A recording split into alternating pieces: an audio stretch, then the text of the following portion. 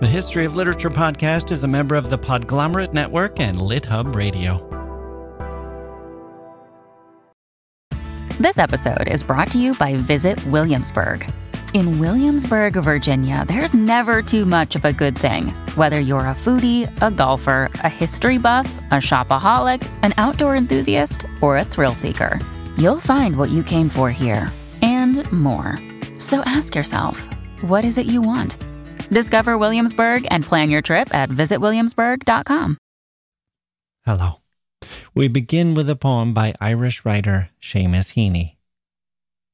Once we presumed to found ourselves for good between its blue hills and those sandless shores where we spent our desperate night in prayer and vigil. Once we had gathered driftwood, made a hearth, and hung our cauldron in its firmament, the island broke beneath us like a wave. The land sustaining us seemed to hold firm only when we embraced it in extremis. All I believe that happened there was vision. That poem is called The Disappearing Island, and like so much of Heaney's work, it's rooted in the land. Heaney grew up on a small farm owned and worked by his father, and working the earth is essential to the Heaneian corpus. Ireland, that gleaming literary jewel, claims for itself 4 Nobel Prize winners for literature, and some of its most revered writers never won. George Bernard Shaw, William Butler Yeats, Samuel Beckett, and Seamus Heaney were winners. Oscar Wilde, James Joyce, Bram Stoker, C.S. Lewis, and William Trevor never did. And yet, look at those Irish writers again. Joyce in exile, Wilde in London, Lewis in Oxford, Trevor in Devon, England. Ireland, Joyce famously had his hero say, is the old sow that eats her farrow. The questions of home and homeland is complicated for Irish writers, and for Northern Irish writers, the complexity is doubled. The island broke beneath us like a wave. I called Seamus Heaney an Irish writer, which he was, but he was also a Northern Irish writer. Living through hard times and possessing a state of mind, living in a world where politics and borders and identity intrude on the everyday life experience. Or do they? What does it mean to be in a world divided and shared? Is it black and white, or here it's black and there it's white and never the twain shall meet? Or all one big shade of gray? Or are the blacks and whites on a grid like a chessboard, and the people like pieces sliding from one square to another? Maybe moving, maybe holding fast, maybe anticipating an attack, maybe pinned in place by circumstance. We'll talk to the author of a new book about the writers of Northern Ireland today on the History of Literature.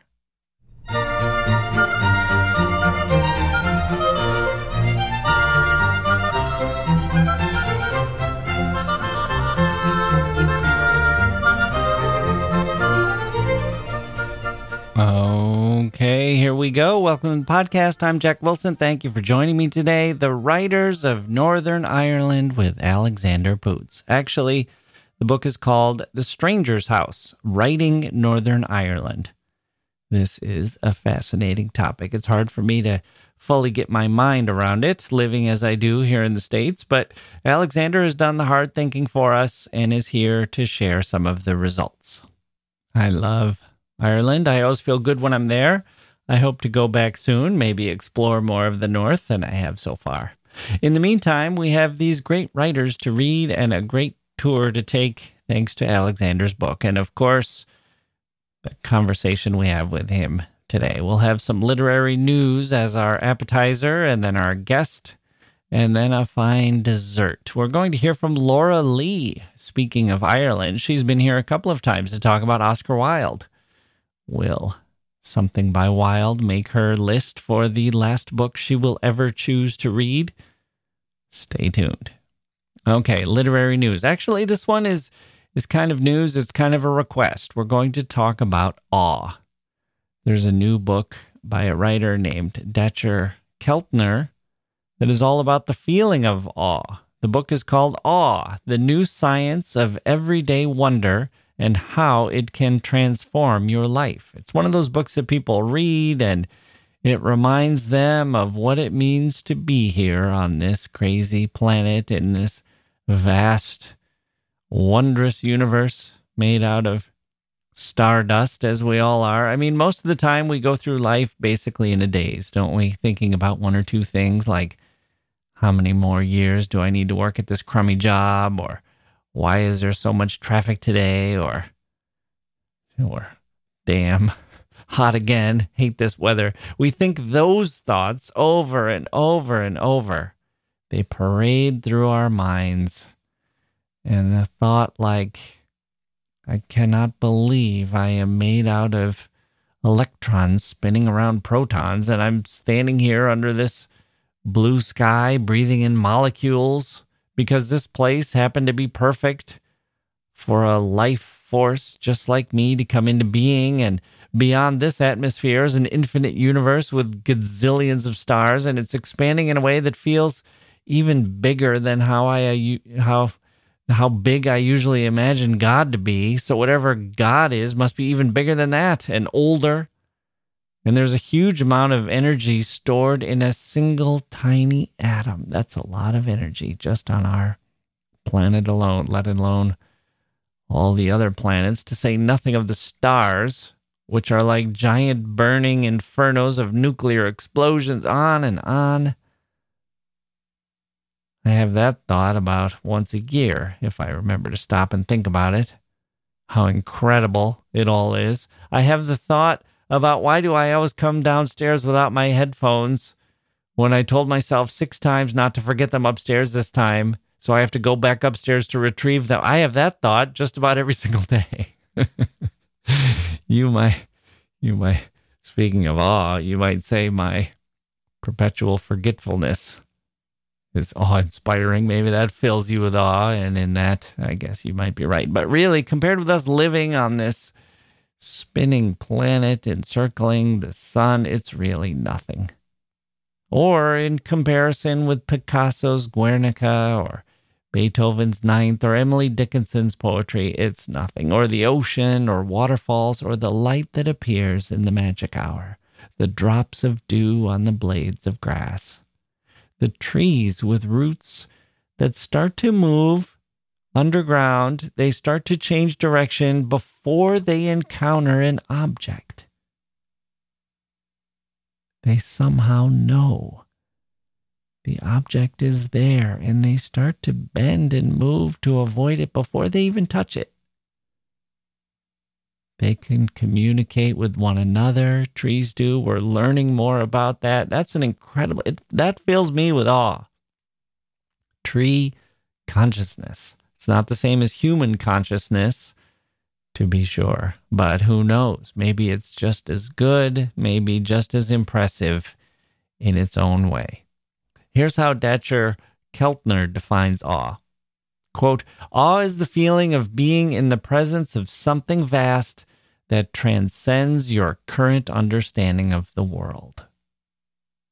Let me repeat that, because I'm going to ask you to tell me about your experiences with awe, and I'm going to tell you how you can do that. And in particular, I'm going to ask if you've ever felt it when reading literature, fiction or poetry, or I guess plays, or watching films could work too. Have you ever felt this quality? Awe is the feeling of being in the presence of something vast that transcends your current understanding of the world. Now let's unpack that. The vastness can be physical, like seeing the Grand Canyon or being at a concert as the music passes through you, or it can be challenging, mentally exposing you an idea you haven't had before. We know we get it from nature, from looking up at the sky and the stars, or from contemplating the beauty of a flower. We know we get it from art. That's the Sistine Chapel, isn't it? The Taj Mahal. Have you ever gotten it from a book or a body of work by a certain author, or by a line in a poem, or a favorite passage in a novel. Tell me those times, if they've happened, when you felt you were in the presence of something vast that transcended your understanding of the world in a literary context. Has this happened to you? What were you reading? How did you feel? I want to hear about it. And then here's how you can tell me. You can write it up and send it in an email to historyofliteraturepodcast@gmail.com. You can also talk your way through it, record a voice memo or other audio file and send it to me at that email address, historyofliteraturepodcast@gmail.com. Or, and this is brand new, you can go to historyofliterature.com and click a tab on the right-hand side of the page that says send us a voicemail and record it right there on your computer. You will have 120 seconds to tell us all about your awe-filled experiences with literature. Once again, that's at historyofliterature.com or an email to historyofliteraturepodcast@gmail.com. And the feeling of awe is defined as being in the presence of something vast that transcends your current understanding of the world. Frankly, I'm not sure we're going to get any of these. I know you guys love books, but that criteria has a high bar. I hope you've felt awe from your reading experiences, but it's going to be hard to compete with, let's say, walking into a cathedral or taking a bite of lemon meringue pie. But we will see. Okay, let's turn back to Northern Ireland now. I won't define it because that's what the conversation's going to be about. We'll have a quick run through of the history of Northern Ireland and then get to its writers, Alexander Poots, after this.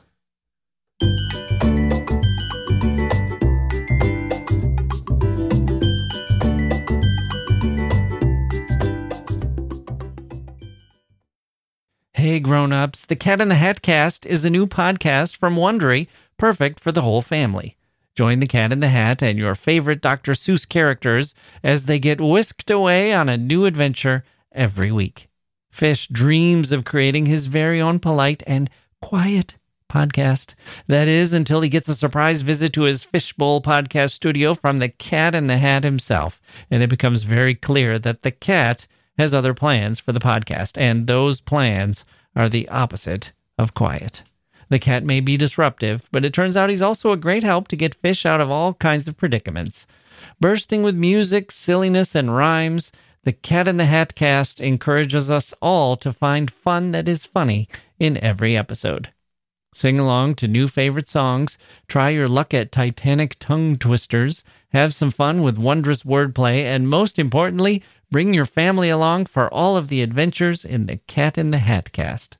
Follow the Cat in the Hat Cast on the Wondery app or wherever you get your podcasts. You can listen to the Cat in the Hat Cast ad-free right now by joining Wondery Plus in the Wondery app or Wondery Kids Plus in Apple Podcasts.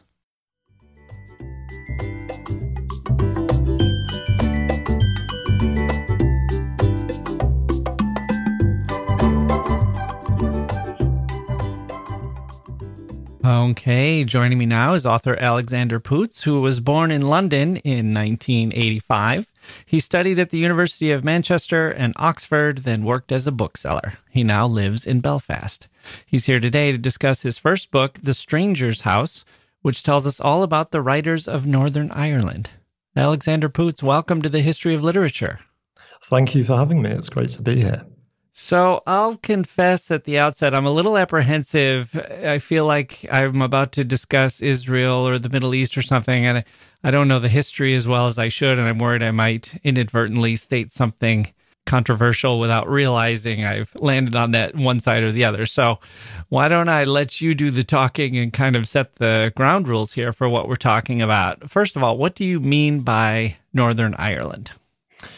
Yeah, well, in many ways, the book, I think, is an exploration of that question. And I've chosen a group of writers who I think bring various different answers to the table in that respect. It's probably worth saying that Northern Ireland, as it's commonly understood, constitutes it's less than a quarter really of the island of Ireland. It's probably about a fifth of the landmass, maybe a little bit more. It's a very small place. And it constitutes just 6 counties. And it's got its origins in really go right the way back to the very early 17th century, when at that point, the northernmost portion of Ireland, the province of Ulster, had been giving the British Crown a lot of problems. It was probably at that time the most rebellious portion of the island. And as was the want in the early 17th century, as an American, you'll know this very well, the idea of plantation and of colonization as a tool of control and pacification was very much in vogue, of course, at that time. And so the Crown's solution was to offer Scots and English land in Ulster. And all they had to do was move there and they'd get nice little parcels of land. They also offered up much larger estates to nobles, effectively, to try and encourage them to move over. But their job once there really was to hold and subdue the province of Ulster for the Crown. Now, fast forward a few centuries, and what you then had were 2 quite different communities living side by side. You had the descendants of the original planters, who by now in many ways they'd been living in the north of Ireland for centuries and had developed their own distinctive culture, which is a blend of Scottish, English and Irish cultures.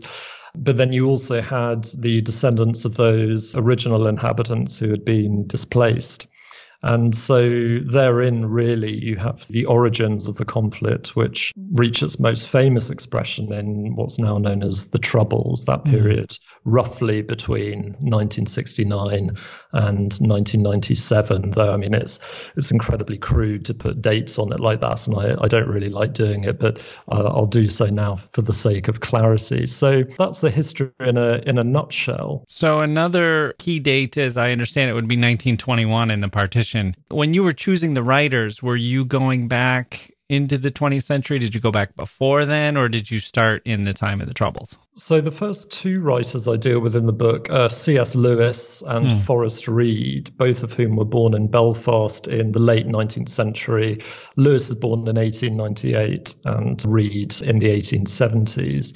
So they were born into Ireland. When they were born, a place called Northern Ireland certainly didn't exist. But it was an island rather different from the one we know today. It was much like Wales or Scotland, or to be fair, England are today. There was a constituent portion of the United Kingdom and by extension at that point of the British Empire.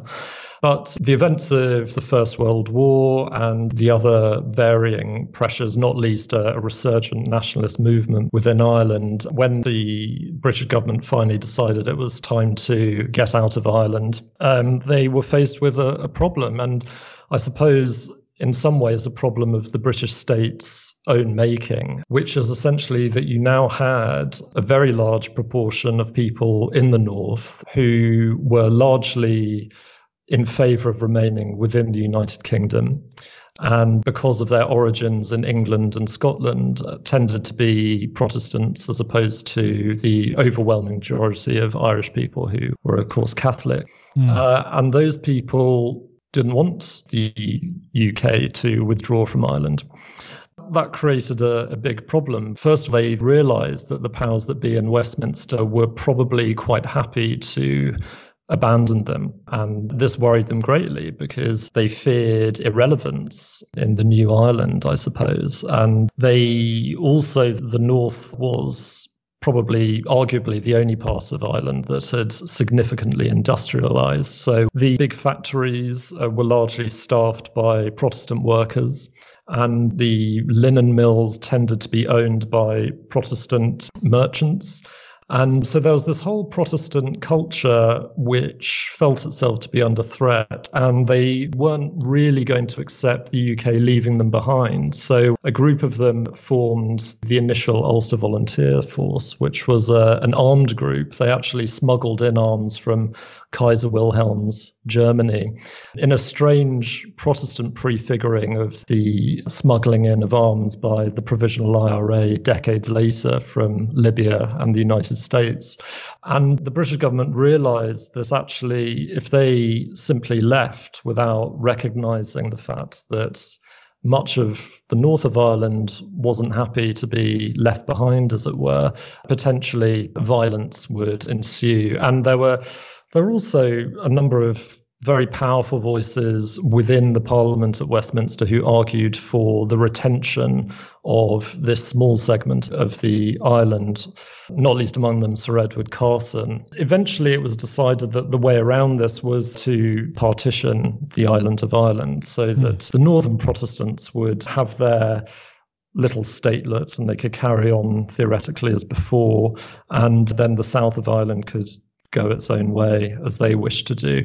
Now, I mean, as is always the case with compromises, I suppose that basically pleased nobody and things got worse as time went on. But that partition comes in May 1921. Initially, the border was designed. It's a very strange border when you look at it on a map. Part of that is simply due to topographical realities. This is a very hilly place full of little streams. So that's part of the reason why the border's so higgledy-piggledy. But it was also quite cynically designed to exclude large parts of the local area which were heavily Catholic, because the people that designed Northern Ireland from the ground up were very keen that a Protestant majority would endure in perpetuity to avoid any future problems in terms of power struggles between the two communities. So in 1921, you have a situation where the population is overwhelmingly Protestant and Unionist. And that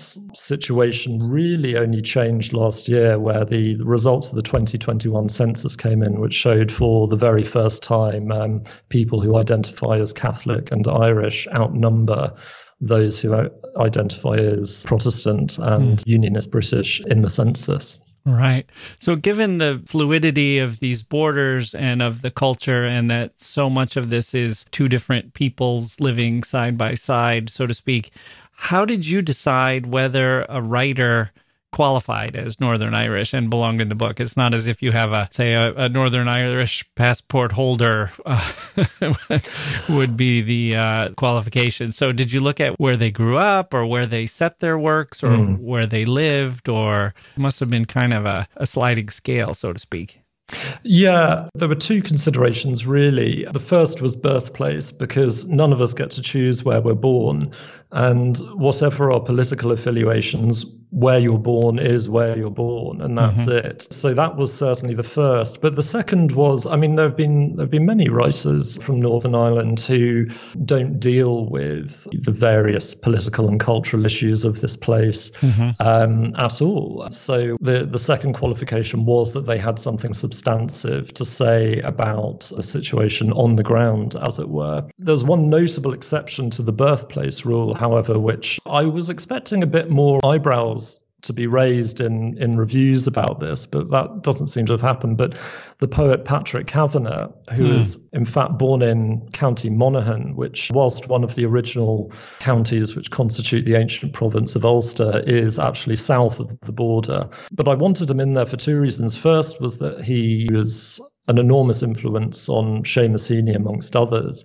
But secondly, as a recognition that Northern Ireland is not necessarily the north of Ireland. And anyone familiar with a map of Ireland will know, for example, that the most northerly points on the island are in County Donegal, which is, of course, in the Republic. But I wanted someone like Kavanagh in there as a representative of that sundered Ulster, if you will. Right. Did these writers self-identify as Northern Irish? Is that part of the way they view themselves? Do they view themselves as Irish, or as simply, I'm a poet of the world, or do they identify with being part of the United Kingdom, or how do they tend to view themselves? I think the only tendency really is towards an intense individualism about how any of them would answer that question. Yeah. The people like C.S. Lewis, for example, who ironically now most people think was English. Right. Someone like him, I mean, he was perfectly content to call himself Irish because I think partly he grew up in a unionist Protestant milieu, which was actually, although it feared for the future, it was pretty secure in its own understanding of its place in the world.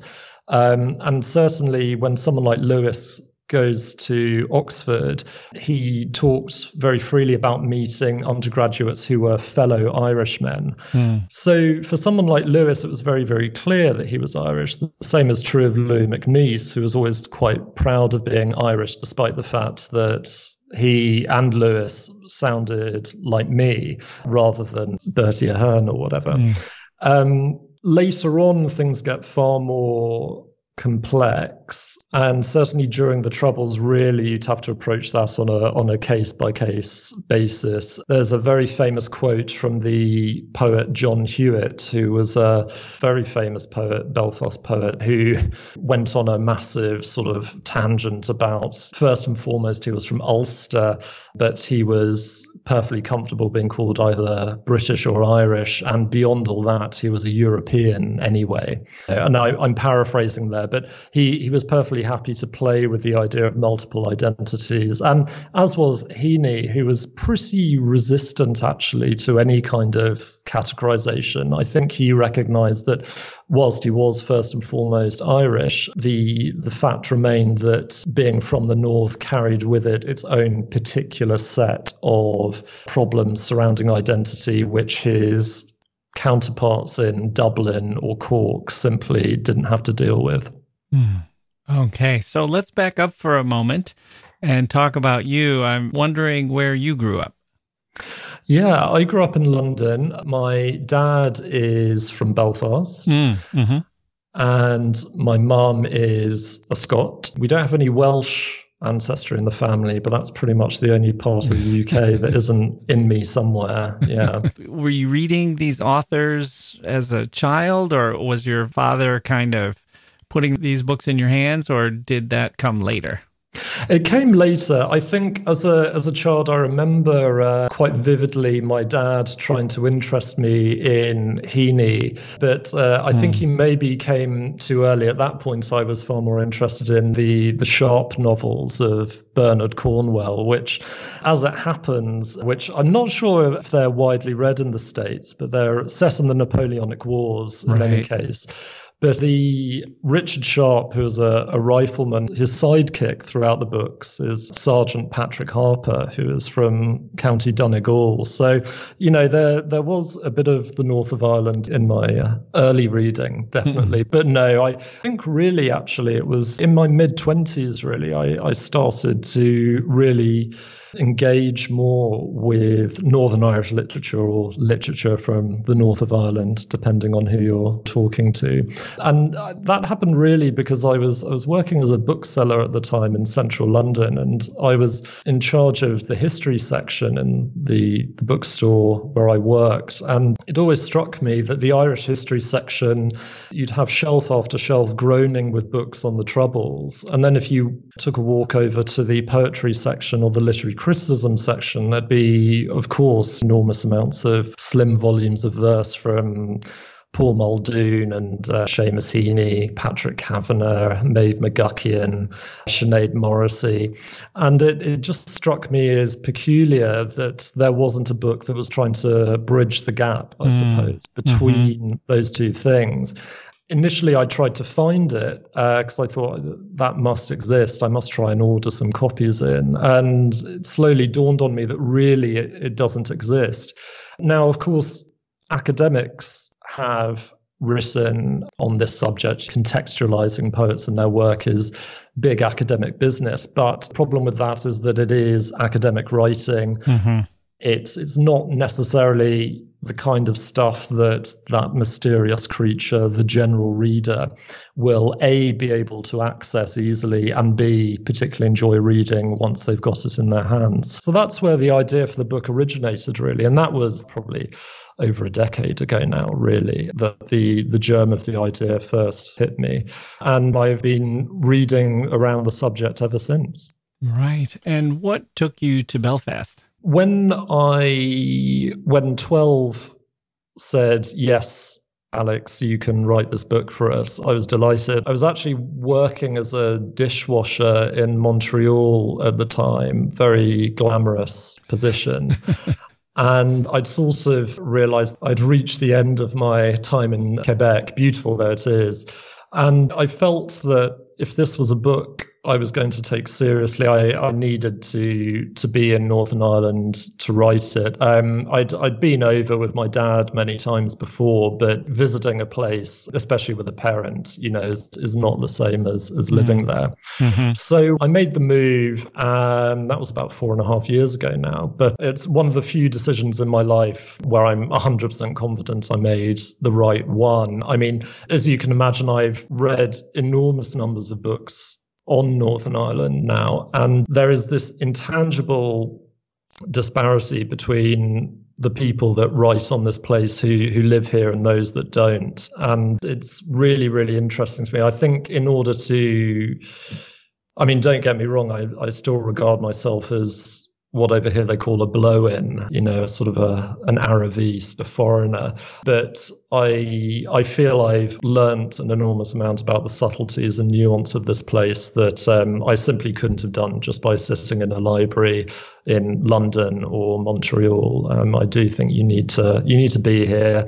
You need to chat with people. You need to go on dates. It's all of that sort of stuff. The often unspoken complexities of this place really come into play. And I think you need to have a bit of a taste of that if you're going to write about this place with any degree of fidelity.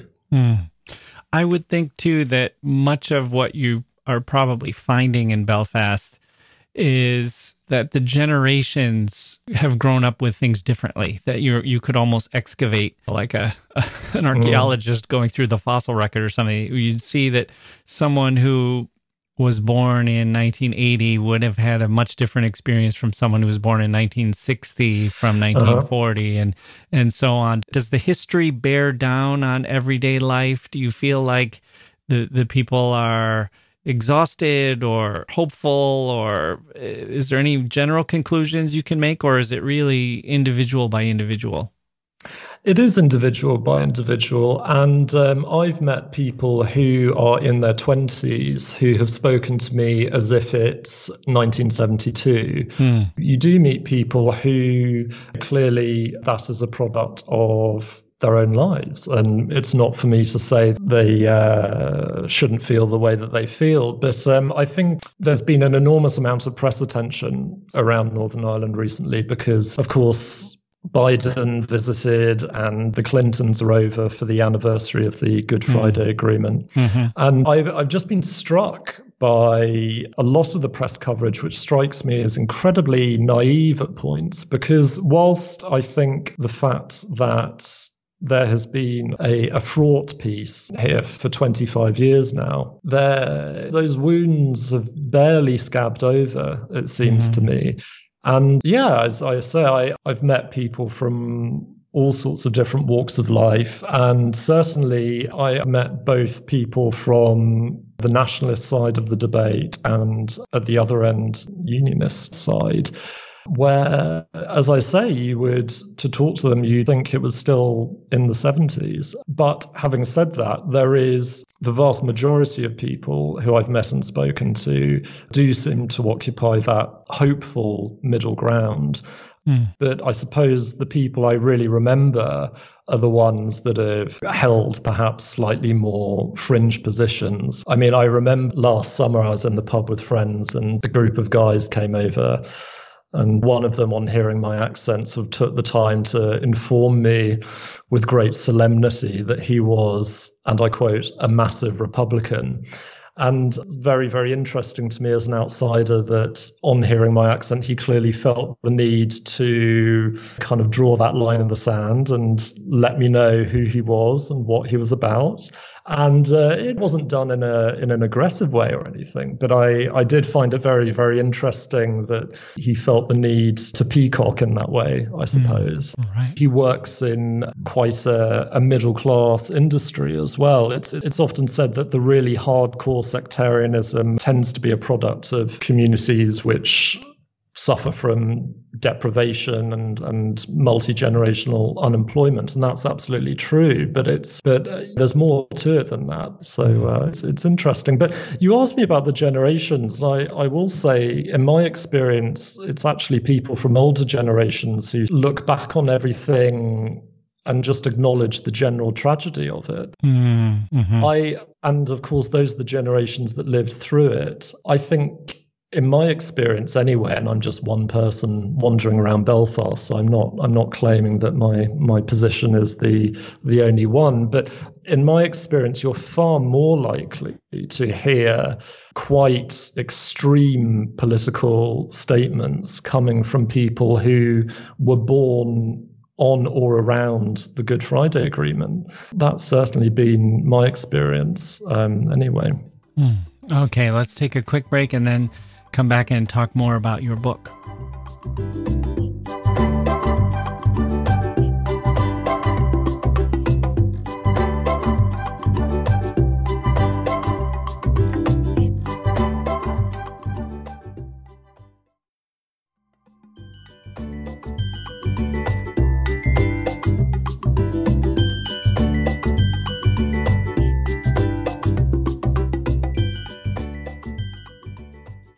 Okay, we are back. So when you set out to write this book, Stranger's House, it sounds like you knew a lot of the writers that you would expect to be placing in there from your work as a bookseller, but did you also have a set of themes that you were expecting to touch upon? And how similar or different is the end product to what you thought you were going to write when you were starting out?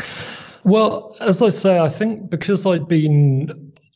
the idea for this book came to me a long time ago. And so I knew that in many ways, the big theme was going to be that of the land. I would say certainly one of the things that unites certainly most of the poets I talk about in the book is this preoccupation with the land.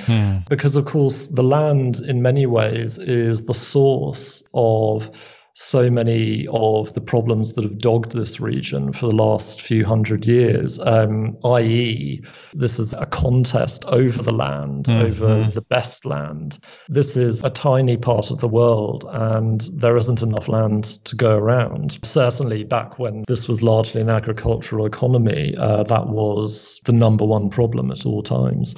But the land also attains a kind of darker significance, I think, as well. Once you hit the Troubles, you have people being abducted from their homes by the Provisional IRA and murdered and then buried in shallow graves all over Northern Ireland and south of the border as well.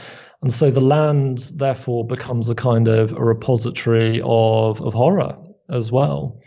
And whilst someone like Seamus Heaney writes with enormous affection about the landscapes that he knew as a boy on a farm in County Derry, equally in his collection North, he spends a lot of time exploring the bog bodies which were excavated in Ireland, these victims of early medieval ritual sacrifice who have been preserved by the acid peat for 1,000 years or so. He has these bog bodies talking and recounting what they remember from their former lives, even at one point complaining about being unearthed by a careless farmer and an enthusiastic archaeology team. So the land is both an inspiration, but it's also a memory bank, and it's a kind of a very tragic memorial as well.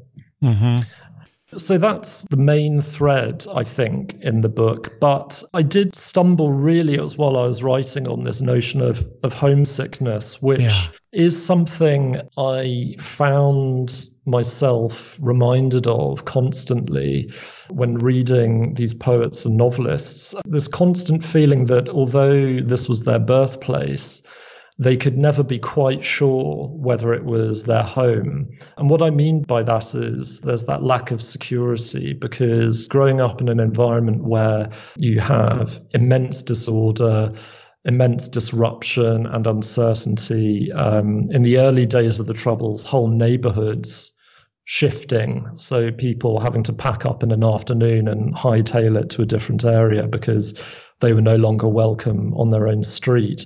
Again and again, I felt that this was something that links not all, but a great many of the writers I talk about in the book. Heaney has a poem, Disappearing Island, which I open the book with, and there's this great line in it: the island disappeared beneath us like a wave. There's always that sense of what should be solid actually drops away beneath you like a step missed in the dark. And I do feel that sense of that lack of certainty about what tomorrow will bring certainly feeds into how secure you feel in your own home, in your own life. And I do think that's bled into much of the writing that has come out of this region over the past 50 years or so. The other side of that coin, I guess, is exile. So it can feel like there's physical, literal exile of someone who is no longer allowed to live where they consider home. But then there's the exile kind of the mind, where your home has been taken away from you and you feel like you're a stranger, even though you're maybe living not far from where you would expect to live. Yeah, absolutely. And I find it very moving. It's very affecting. The poet Maeve McGuckian has spoken in an interview about she has two homes, one in West Belfast and the other in a seaside town in the North Coast. And she talked about how whenever she travels up to her little house on the sea for a weekend in the summer, she imagines this tiny little corridor linking her home in West Belfast to her little place by the sea. And that's the sort of a little thread of safety and security that links the two homes. But beyond that, it's all to play for, really. And it's the fragility of that I find so moving, I think, because, of course, that little corridor could be snapped at any time, really. Yeah. While everything we've talked about might be, it's kind of a negative for the people who are living through it, but from the perspective of writers and great writing, you could see where this kind of atmosphere could produce some great writing. It's sort of the classic of the new kid at the high school who's able to be both an insider and see everything, but also observe from the outside. And I mean, Ireland in general has always punched above its weight, so to speak. And I think a lot of that is having that kind of insider-outsider status. And it seems like Northern Ireland would be an even greater example of that, able to see the UK and the Republic of Ireland from both within and from without. Is that what you see, or does it seem like everything that Northern Ireland has gone through has become kind of a heavy weight that has impaired or limited what the writers have been able to explore, that there's a big topic that they can't get around? I suspect it must be something of a millstone, especially if you're a young writer, if you're a 25-year-old today writing your first novel. I suppose that would be something you'd have to consider. I would be very surprised if there isn't someone in Belfast at this very moment happily typing out a sort of a Nora Ephron style romantic comedy, which maybe happens to be set in Belfast but has absolutely nothing to do with the Troubles. I certainly hope that's the case. I think you're bang on in terms of that strange liminal status that the North has. It is fascinating because, of course, the other problem they have is that neither Westminster nor Dublin particularly wants to have to deal with Northern Ireland. And so over the next few decades, when the prospect of unification will become more and more real, that's only going to intensify, really. But the dark truth, in terms of your initial question about the kind of the literary fecundity here, I do think that there is a dark truth about conflict and creativity. Certainly on this side of the pond, the only other period I can think of where you have such a rush of excellent poetry is the First World War, where I won't say from nowhere, but from a rather moribund Edwardian literary culture, you suddenly get this explosion of extraordinary poetry, arguably the birth of the modernist movement as well. So there is something to that, I think, that connection between conflict and creativity, simply because this is a horribly crude way to put it, but I do think it forces you to up your game, really. I closed the book on Michael Longley's poem, Kinder Totenlieder, which translates as Songs for Dead Children. And that's a poem he wrote about a young boy that was killed by a policeman who fired a machine gun into a block of flats, and was found guilty of doing so as well from the ballistic evidence, by the way. And Longley has spoken about the difficulties surrounding the decision to write poems like that, because burying your head in the sand isn't really good enough. I mean, what is poetry for if you can't use it to address the very darkest moments in human experience? But on the other hand, you don't want to seem like someone who is trying to, in some horrible way, use the pain of others as fuel for your art, or as inspiration, or a kind of literary profiteering. And that's something that's felt very keenly by all of the poets that were writing through the Troubles. Heaney, of course, but Derek Mahon as well, and Maeve McGuckian, and a host of others. So how did you approach the book? It's not an encyclopedia of names and facts and dates, but more of a narrative. How would you characterize the project? Well, I know what I like in nonfiction.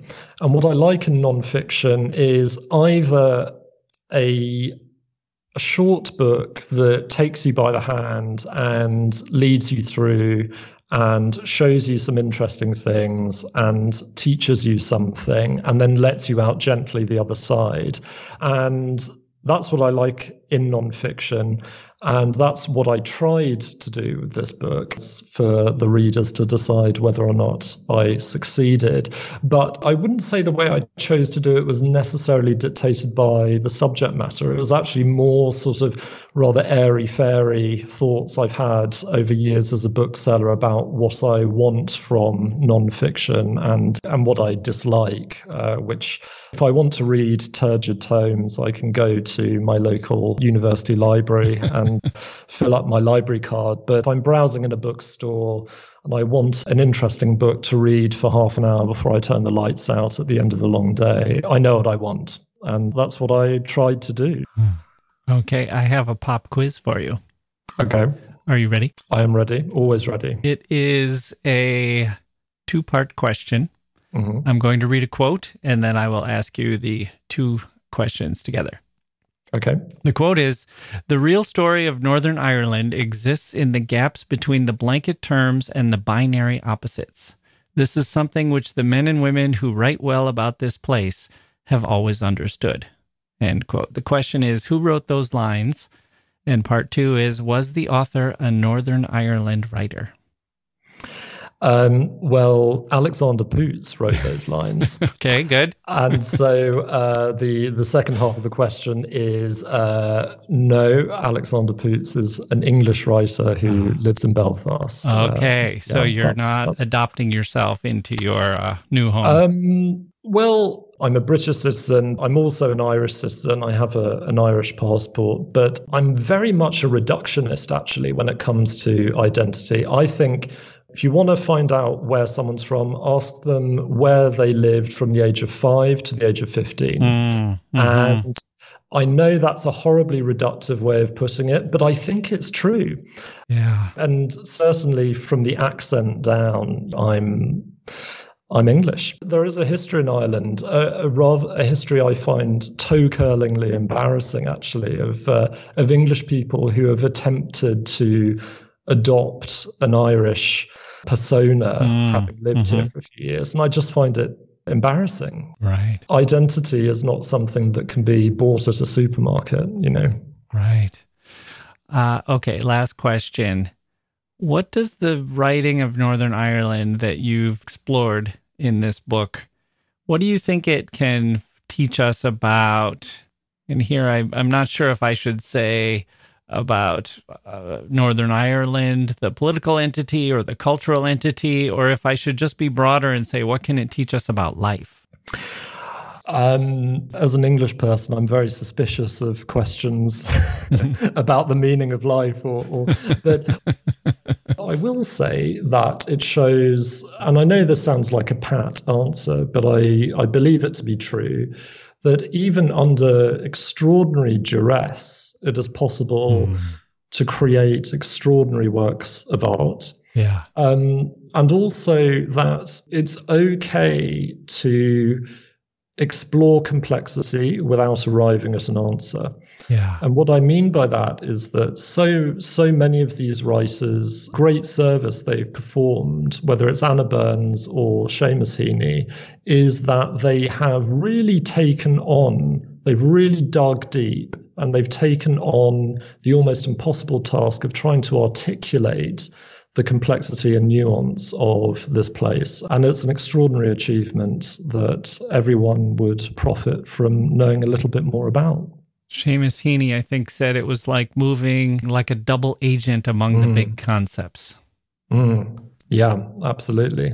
And I think that's what he achieved in his poetry and indeed in his criticism as well. But certainly as a poet, he theoretically, I think a lot of people wanted him to be rather more nationalist than he ever was. I think he was probably a little bit too wry of a person to be seduced by the blandishments of one flag waver over another. But what he successfully did, and aptly using the metaphor of espionage as well, because of course Belfast then and now was absolutely crawling with spies of one kind or another. But what he succeeded in doing was looking at things from both sides without ever really, I suppose, committing himself to the monolith of accepted political opinion. The book is called The Stranger's House, Writing Northern Ireland. Alexander Poots, thank you so much for joining me on The History of Literature. It's been such a pleasure. Thank you so much.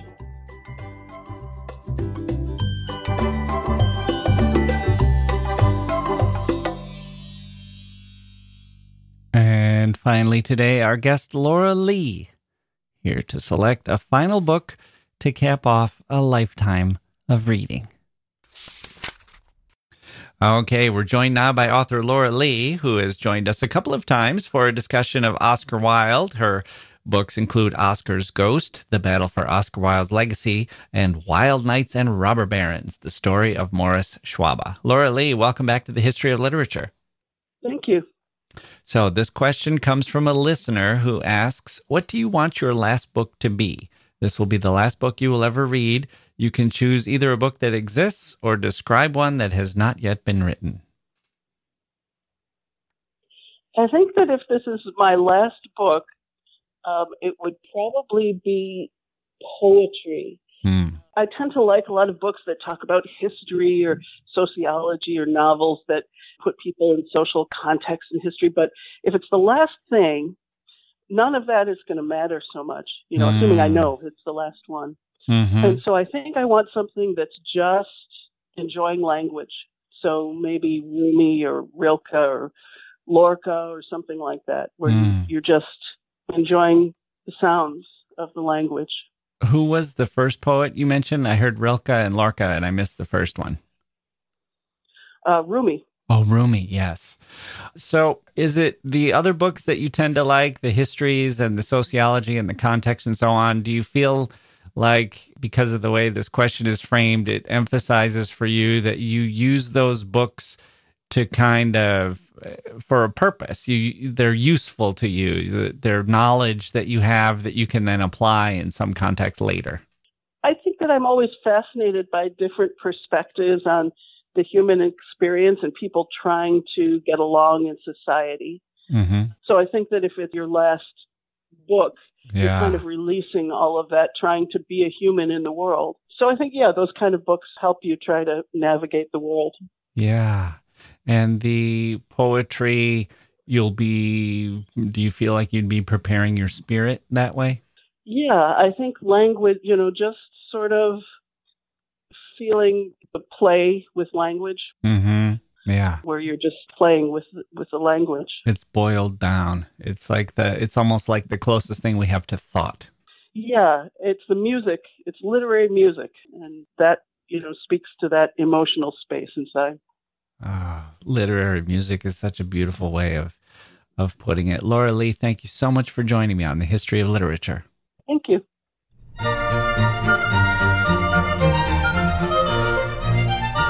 Okay, that's going to do it for this episode of the History of Literature. My thanks to my guest, Alexander Poots, for being here. His book is called The Stranger's House, Writing Northern Ireland.